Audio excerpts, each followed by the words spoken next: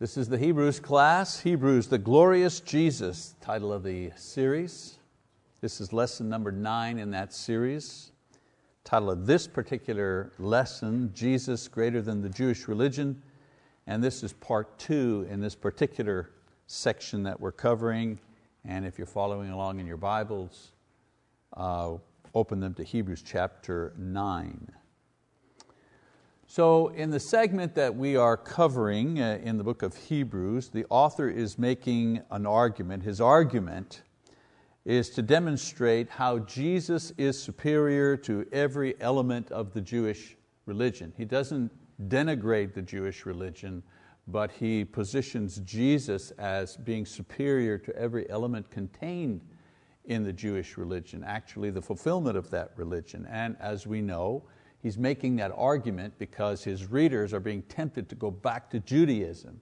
And he's making the argument, no, stay with Christianity. It's a much superior religion. It's the fulfillment. And then he breaks it down and he shows how Christianity is superior to Judaism.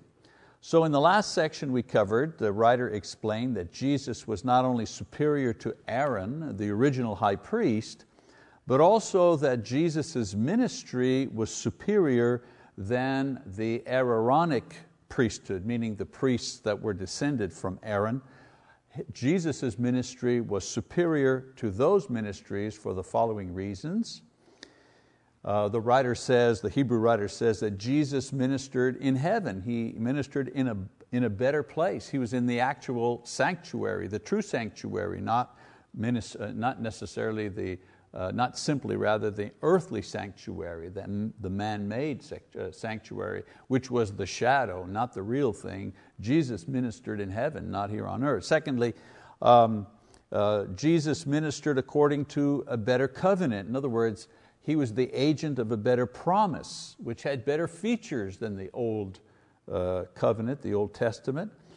For example, the new promise, the new covenant was inward and it was spiritual in nature. In other words, individual hearts would be changed, not just a religious practice. You didn't just change religion, your heart would be changed with this new covenant. It was also personal and universal in nature. In other words, everybody would have access to God with this new covenant, not just the special ministers. In other words, not just the high priest could go into the sanctuary and be close to God. According to this new promise, this new covenant, everybody could go close to God. It's as if everybody could just go into the sanctuary in the temple. And then he said that in this new covenant, one of the promises was that the covenant would deal effectively with sin. It wasn't simply a covenant to help people remember their sins, but a promise that with this covenant people would be free from their sins and therefore free from the guilt of their sins. Better results that he's talking about. So in the final chapter and a half of this first part of Hebrews, the author is going to continue building on his theme of the superiority of Jesus, his ministry, and he's going to establish this with two final ideas. First of all, Jesus' work, right, his ministry, his sacrifice is done in a better place by a better covenant and is superior. And then secondly, the results of Jesus' ministry on our behalf are superior than the results of the ministry that were performed by the Aaronic priesthood on behalf of the Jewish people in the Old Testament. So these two ideas are not presented like I'm doing it Western civilization style, number 1, A, B, number 2, A, B. That's how we kind of think, in the West. The Eastern style is more holistic, if you wish. These two ideas were being woven into the fabric of his narrative, his discussions. Okay, so you need to be looking for these two ideas kind of flowing through what he's saying. So he now moves to the actual place where these sacrifices were offered in the Old Testament, the actual tabernacle or the temple in chapter 9. So he begins by reviewing the worship elements that were used and serviced by the Old Testament priests. So let's start chapter 9, beginning in verse 1. It says, "Now even the first covenant had regulations of divine worship in the earthly sanctuary, for there was a tabernacle prepared, the outer one, in which were the lampstand and the table and the sacred bread. This is called the holy place.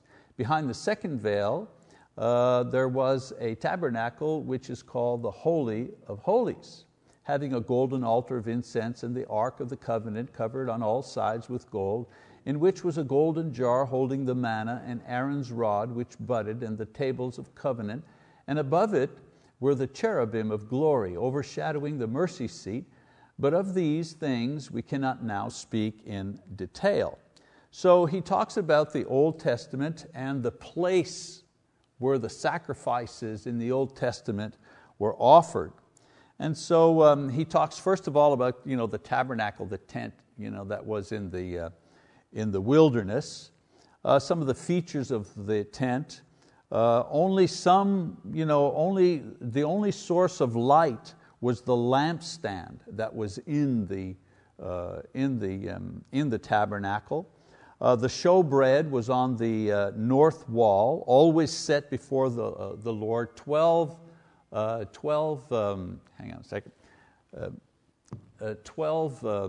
loaves of bread, one per tribe. Somebody's wondering why 12? Well, 12 tribes, 12 loaves of bread, freshly made every Sabbath, and the old loaves were eaten by the priests.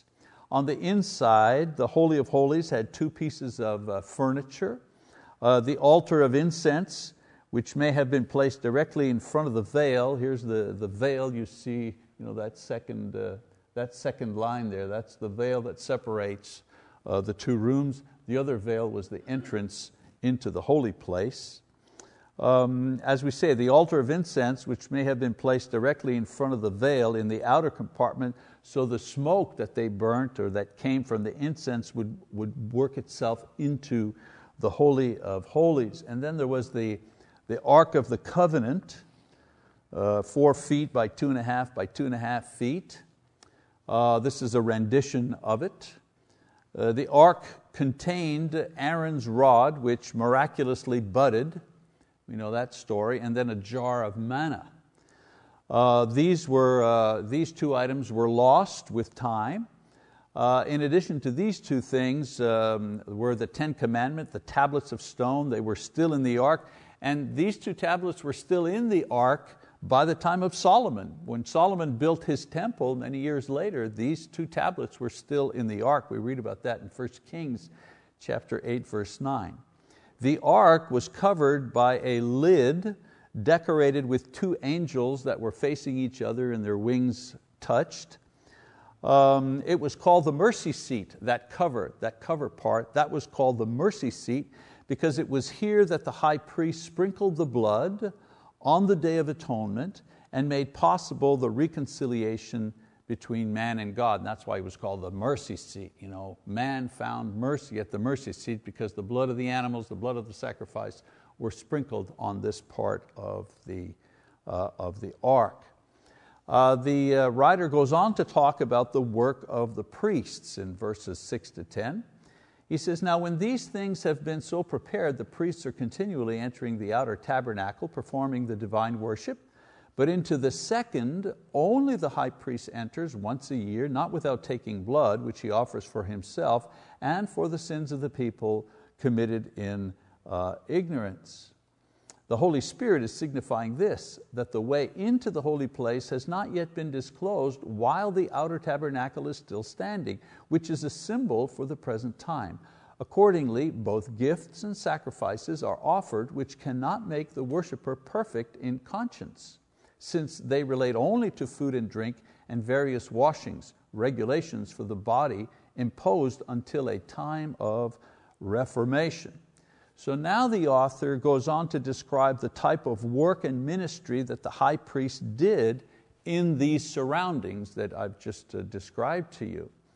The priests went into the outer compartment every day to trim the lamps, morning and evening, and also to offer incense, morning and evening, and then each Sabbath in order to replace the showbread. That was their work. Into the inner sanctuary, they could only go once per year, and then only the high priest could go once per year. He would first offer incense, then he would offer blood for his own sins, because he was a sinner, and then at last he would offer, sprinkle the blood of the sacrifice for the sins of the people. The author says that the significance of this type of ministry by its very nature is to demonstrate that man cannot come near to God. And so long as this system of religion stood, it was a testimony that the way to God was blocked. And so the tabernacle, and especially the outer compartment, represented how separate the people were from God. Yes, it was highly elaborate and it was beautiful. Gold and precious things and metals and so on and so forth were made to construct the tabernacle and then later on the temple.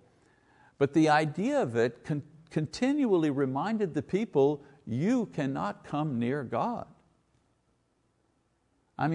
The high priest could only come into the presence of God once per year, and only the high priest, once per year. Imagine, if you will, that you could only pray once per year. As Christians, we have this idea, if I have a need, morning, noon, or night, no matter where I am, I can stop and Lord, I need your help now. Lord, what a beautiful morning. I offer praise to you. Your works are magnificent. Praise be to you. Imagine if you could only utter words like that, in other words, being in the presence of God, one time per year. And what if only one representative from your entire nation could only go before God one time per year? So the entire elaborate system that was there in the Old Testament was there to demonstrate to the people they could not come near to God and that they were sinners. How did they get that idea? Well, morning and night the priests were offering sacrifices because of sin. And there were any number of sacrifices that were offered for all kinds of offenses, all kinds of reason. It was a highly, it was a heavy burden to carry.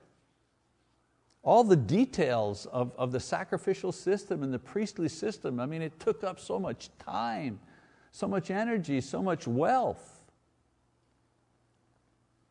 And so at this point the writer is going to move forward. Oh, excuse me, I skipped the part there. So the writer says that all of this here couldn't cleanse the conscience. All these rituals, they were for the external religious cleanings. They were done in order to take care of things that people had done. If they had come in contact with a dead body, they were unclean. And a woman would be on her monthly cycle and she was unclean. Those type of things. These rituals were enabling people to be ceremonially clean. In other words, being able to participate at some point in the worship of the nation. But the writer in Hebrews says these external religious cleansing were done simply to remind you of your sin and to cleanse you from external things, but they couldn't cleanse your conscience. They couldn't do that. And so the writer talks about a time of reformation. He's not talking about the Protestant Reformation here. Reformation was the time of the Christian age. It is as though people of the Old Covenant, aware of its inadequacy, looked forward when all things would be put right. Okay?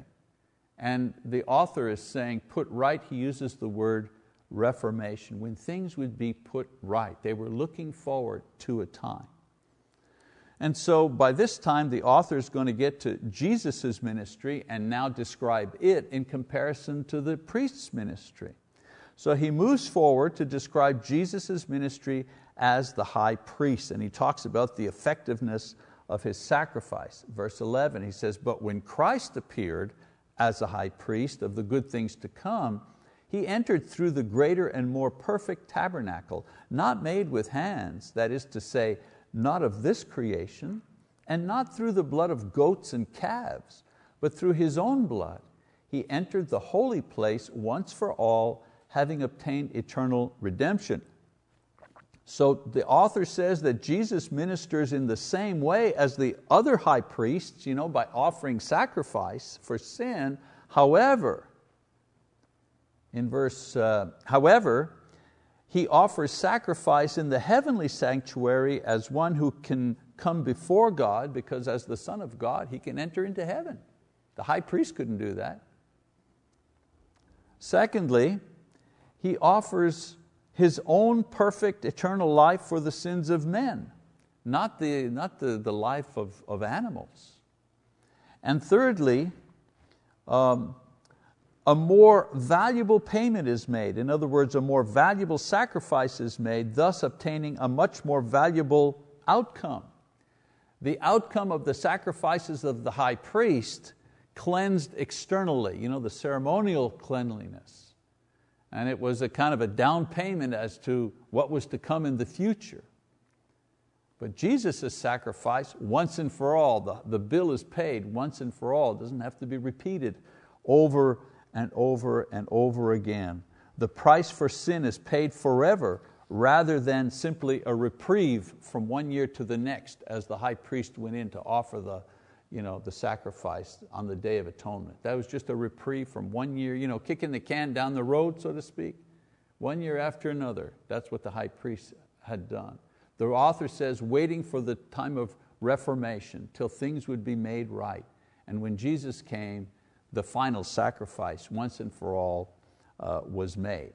So we continue reading verse 13. He says, for if the blood of goats and bulls and the ashes of a heifer, sprinkling those who have been defiled, sanctify for the cleansing of the flesh. Now he's talking about the external, the ceremonial cleansing that they needed. He says, if the blood of bulls and goats did that, verse 14, how much more will the blood of Christ, who through the eternal Spirit offered Himself without blemish to God, cleanse your conscience from dead works to serve the living God. And so the author compares the two sacrifices in a positive way. He says he agrees that according to the law, animal sacrifice, it was effective to render acceptable before God those who had violated some aspects of the eternal ritual of religion in the Old Testament. It worked. If someone had touched a dead body or a dead animal or something like that, and had become defiled, they couldn't participate in the normal worship, the normal life of that society. They would go and they would offer the sacrifice and they would receive the ceremonial cleansing necessary, and they could re-enter normal life. So he says it worked. It did its job. But one who had come into, as I say, it did its job. The point that he's making here is if the blood or the life of an animal could do this, imagine what the sacrifice of the Son of God could do. Imagine what His blood could accomplish. Not just remove the stigma from breaking ritualistic laws, but also the guilt and fear resulting from breaking God's eternal spiritual laws. The implication is that once cleansed by this sacrifice, the individual was free from condemnation, from guilt, from fear, and free to serve God with a spirit of enthusiasm, not a spirit of slavery. So here's where the sacrifice of Christ proves its efficiency, in the fact that it creates a change in the hearts of men. The Old Testament sacrifices affected a change in what a man or a woman could do or could not do as far as function within that society. But the sacrifice of Christ goes much deeper than that and changes the man, changes the woman themselves as far as how they relate to God. Now the reason for the sacrifice. So the author has made his case by demonstrating where Jesus ministers is better, heaven, and what He does in His ministry is better. He redeems souls, not just ceremonial law. And the climax of his argument is that his sacrifice is better than the priest's sacrifice, but he's got one more point that he wants to make to his readers because they're Jews. And the question is this: why did Jesus have to die? Why did God choose this way to take care of man's problem? You see, for Jews, the death of the Messiah was the greatest obstacle to their faith. I mean, if He was the Messiah, the one promised in Scripture, why did He have to die? I mean, they understood the idea that He came to save people. He got that out. That's why He's the Messiah. They got that part.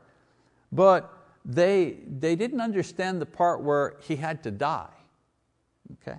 So the author gives them two reasons. In verse 15, let's see, verse 15. Well, first of all, he said the first reason is sacrifice for sin requires death. Why did He have to die? Because the eternal principle says a sacrifice for sin requires death. It's a spiritual law. It's like the law of gravity. The law of gravity says you take something and you drop it, boop, it'll always go down. I can do this 50 times, right? It'll always be the same, right? Why? Because the law of gravity takes over. Somebody over here says, well, I don't believe in the law of gravity. Oh, really? Watch this. Yeah, well, I still don't believe in the law of gravity. Oh, yeah? Well, that's a stupid law. I'm going to ignore the law of gravity, right? Okay, sure, go ahead. To your own detriment. Well, in the same way, there are spiritual laws. And one of the spiritual laws says, you sin, you die. Another spiritual law says, the sacrifice for sin is death. You want to buy back life? You have to give a life in order to buy back a life. Adam was perfect, created perfect. What did he do? He sinned and he forfeited his life. Because the law, the spiritual law says, you sin, you die. So he sinned, the law kicked in, he dies, meaning he's separated from God. Someone says, well, I want to buy that back. What do I have to pay? Well, he forfeited a perfect life. So how do I buy it back? You offer a perfect life to buy back a perfect life. That's the rule. That's the principle there. And this is what the author is talking about. Sacrifice for sin requires death. The penalty for sin is death, and in order to redeem or to buy back a man's soul, Jesus had to pay for it with His life. The fact that His life was spiritual and thus eternal means that it purchased not only forgiveness for sins on the day that it's offered, like animals, but also it obtains forgiveness for all time. You see, because He had a perfect life, He was able to offer it in exchange for one life. But because His life, His nature was divine, He was the divine Son of God, the value of His life was worth not just one person, it was worth every person. Because His Spirit was eternal, He was the Son of God, it meant that His sacrifice was valid not only on the moment that He offered it, but it would be valid every single day until the end of time. Unlike an animal, you gave its life, it was valid, but it was valid only on that day, because the next day you had to offer another animal, and the next day you had to offer another animal. You see what I'm saying? So the author is saying, sacrifice, why did He die? Because sacrifice for sin requires a life. And so Jesus offers His life. This sacrifice is what obtains for us forgiveness and consequently eternal life and joy and peace and so on and so forth. And these blessings are referred to as an inheritance reserved for those who are called. Now, I need to open a little parenthetical statement here just to help us understand how the writer is writing what he's writing. The author uses two meanings for the word covenant in Hebrews. One time he uses the term covenant, right? The promises that God makes and assure the covenant. And then other times he uses the term a will. Like I have a will, I've left so-and-so to my son or daughter, a will. And so he uses these interchangeably. So you need to understand when he's talking about a will, he's talking about the covenant. When he's talking about the covenant, he's talking about the will, okay, back and forth. So that'll help us understand. So when he talks about blessings, he refers to all the blessings we receive from God as an inheritance that are reserved for those who are called. And how are we called? Well, through the gospel.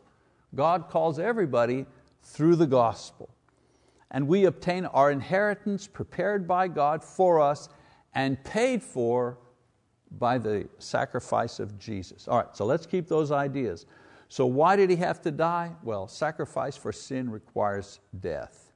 Number two, I need to read the passage. It says, for this reason He's the mediator of a new covenant, so that since a death has taken place for the redemption of the transgressions that were committed under the first covenant, those who have been called may receive the promise of an eternal inheritance. So that's what I was talking about. The blessings that we get because we are saved, He refers to these as the inheritance. All right, second reason He had to die. Death is required in order to activate the will. Or we could say death is required in order to activate the covenant. Same thing. So it brings us to the second reason for His death. In order for a will to be executed and the people to receive their inheritance, there needs to be a death of the principal party. So in verses 16 to 21, the writer says that it was necessary for Jesus to die because without His death, the will or the testament which grants us our inheritance would not come into effect. Of course, I have a will and all our kids know what's in the will, but they're not getting their hands on it till I'm gone, you know what I'm saying? Because I get to use it for a while. Let's just hope there's something left, So let's read how he puts this in verse 16. He says, for where a covenant is, or a will, right? So where a covenant is, there must necessarily be the death of the one who made it. For a covenant is valid only when men are dead. For it is never in force while the one who made it lives. Therefore, even the first covenant was not inaugurated without blood. For when every commandment had been spoken by Moses to all the people according to the law, he took the blood of the calves and the goats with water and scarlet wool and hyssop and sprinkled both the book itself and all of the people, saying, this is the blood of the covenant which God commanded you. And in the same way he sprinkled both the tabernacle and all the vessels of the ministry with the blood. And according to the law, one may almost say, all things are cleansed with blood, and without shedding of blood there is no forgiveness. So he demonstrates that even the first covenant, the Old Testament, was put into effect when animal sacrifices were made and the actual external elements of the faith were sprinkled with blood. Remember when they built the tabernacle and they put everything in place? Moses was there, Aaron was there, everything was ready. They hadn't used it yet. And what was the first thing that Moses did? Well, they sacrificed an animal, and every piece of furniture and the tabernacle itself and the table and the ark, everything was sprinkled with blood. Why? Well, because they were activating that covenant. In other words, they were putting into process, they were putting to work that old covenant or that first covenant. In other words, the offering of an animal cleansed the individual from some sort of ceremonial uncleanness. Well, for that to work, the sacrifice, the system, and all the elements had to be first sprinkled with blood. That's what activated it, made it work.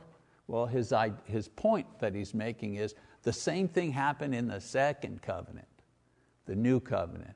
All the promises and the work and the inheritance that we're going to get and eternal life and forgiveness of sins, the reception of the Holy Spirit, all those gifts don't come into play until what? The elements are sprinkled with blood. Whose blood? Jesus' blood. How? on the cross.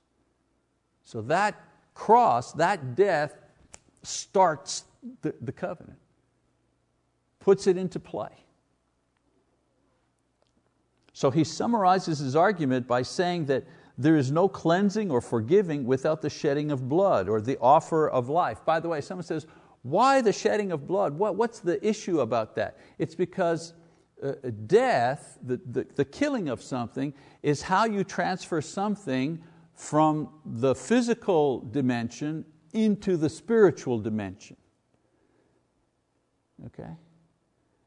How do you get the payment for something done from the earth, from the world, from the physical world into the spiritual world where God is? Well, through death. Death is the door from this life, this dimension, into the next dimension. That's why it's death. That's why. It's the vehicle that transfers something from here to there. All right? So in the Old Testament, they did it with animals. Now Jesus has done it also. This is why He had to die. He was the Messiah, but God's plan was that the Savior would save by offering His life. Why? He didn't do that arbitrarily, because He fulfilled those spiritual laws that are in place. If you sin, you die. You can only purchase a life with a life. Those laws are like gravity. They're eternal law. You can't suspend them. And so He talks about the superiority of Jesus' sacrifice, verse 23 and 24. He says, therefore it was necessary for the copies of the things in the heavens to be cleansed with these, but the heavenly things themselves with better sacrifices than these. 24. He says, for Christ did not enter a holy place made with hands, a mere copy of the true one, but into heaven itself, now to appear in the presence of God for us. So the tabernacle and the religious objects were purified with an animal sacrifice, but Jesus, who enters the true tabernacle, where actually God is present, He needs to come with a better sacrifice, not animal blood. The earthly temple with a sacrifice of flesh, had a sacrifice of a fleshly nature. The heavenly temple needs a sacrifice of a spiritual nature, like Christ's nature. Verse 25 and 6, nor was it that He would offer Himself often, as the high priest enters the holy place year by year with blood that is not His own. Otherwise He would have needed to suffer often since the foundation of the world. But now once at the consummation of the ages He has been manifested to put away sin by the sacrifice of Himself. So the priests, they offered numerous sacrifices over the centuries of animals given to them by the people. But now at the appointed time, Christ has offered Himself and His eternal sacrifices. He's done it once for all time. Why? Because His sacrifice was perfect and it was of an eternal nature. No, you can't beat that. You can't beat that sacrifice. Nothing better than that. He doesn't go in and out of the temple, but He does His service once, and here's the difference. He stays in the sanctuary. The priest would go in once a year and come out, go in once a year and come out. Jesus goes into the heavenly sanctuary, offers His sacrifice, and He stays there. He sits down where? At the right hand of God. And that imagery there, well, it's an image for us, but it's a true spiritual reality. That reality is, and what it means rather, is that His sacrifice is done. There's no more sacrifices to give. He sat down, His work is done. 27. And inasmuch as it is appointed for men to die once, and after this comes judgment, so Christ also, having been offered once to bear the sins of many, will appear a second time for salvation without reference to sin to those who eagerly await Him. So all men die once, according to God's plan, and then are judged. Jesus, as a man, also died only once, but His death was not on account of sin, of course. His death was as a sacrifice for sin. All men will return to be judged after their death. And Jesus, as God's Son, will also return, but not in connection with sin. This He's already dealt with at the cross.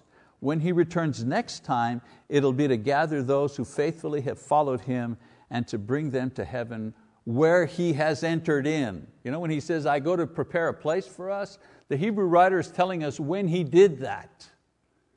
When He went and brought His sacrifice, He went into the holy place. That's the place that He prepared for us. That business, well, am I going to have a big room or a small room? We're going to have front row seat, a back row seat? No. That's earthly thinking. Well, where are we going to be in heaven? The right hand of God. Well, what's the right hand of God? Well, that's within the Godhead. Are you telling me that God has done something historically that will enable me, a human being, to have a glorified body and then to become part of the Godhead? Yeah. That's the end game. Why do you think we're here? What do you think we're waiting for? What's the point of having glorious bodies? To do what? We have to have glorious bodies in order to be able to survive being in that proximity with God. That's what that's about. But that's for another lesson and another day. Okay, 3 minutes, 4 minutes to go. Let's just summarize what we've said. It's a mouthful, eh? It's a lot in one shot. So let's just summarize a little bit here, okay? Number one, the author compares Jesus' work and ministry with that of Old Testament priests. He says, Jesus offers His sacrifice in heaven, they offer it on earth. Jesus' sacrifice is eternal, theirs is temporal. His sacrifice removes the guilt of sin, those only ritual impurity and really as a reminder of sin. Number two, the author gives two reasons why the Messiah had to die. Reason number one, sin is paid for by offering a sacrifice, and a sacrifice can only be offered through death. Remember, that's how you transfer stuff from one dimension to the other. And two, promises contained in the will prepared by God for us needed a death to put those into effect. And we don't have to wait till the end of the world. They're already in effect. We have the Holy Spirit. We have forgiveness. We have peace. We have promise. We have a guarantee. We have. There's still some gifts to open up. We don't know exactly what the glorified body is going to be like. We can't quite know what the experience of life is to be at the right hand of God with Jesus. We get a little taste of that every once in a while. But we've started opening up the gifts. And then the third thing that we talked about, he summarizes Jesus' superior ministry. Better sacrifice offered in a better place. One-time sacrifice for all sin, never to be repeated. And then finally, Jesus will return not to be judged. Like the priests, they're going to be judged because they're human. But when Jesus returns, He returns to gather the saved in order to bring them to heaven. In other words, He comes back as the Messiah. Okay? All right, so next week we're going to the final section of part 1, then we're going to move on through this epistle. Now, as I said to you, it's a lot. So even spending a quarter on Hebrews, even then we're having to move very quickly because there are a lot of great ideas here, marvelous ideas, things that we could talk about for a long time. But hopefully what the author has said, hopefully I've tried to convey this to you and it's clear for now. If it isn't, let me know and I will clarify it as we go along. All right, that's our lesson for tonight. Thanks.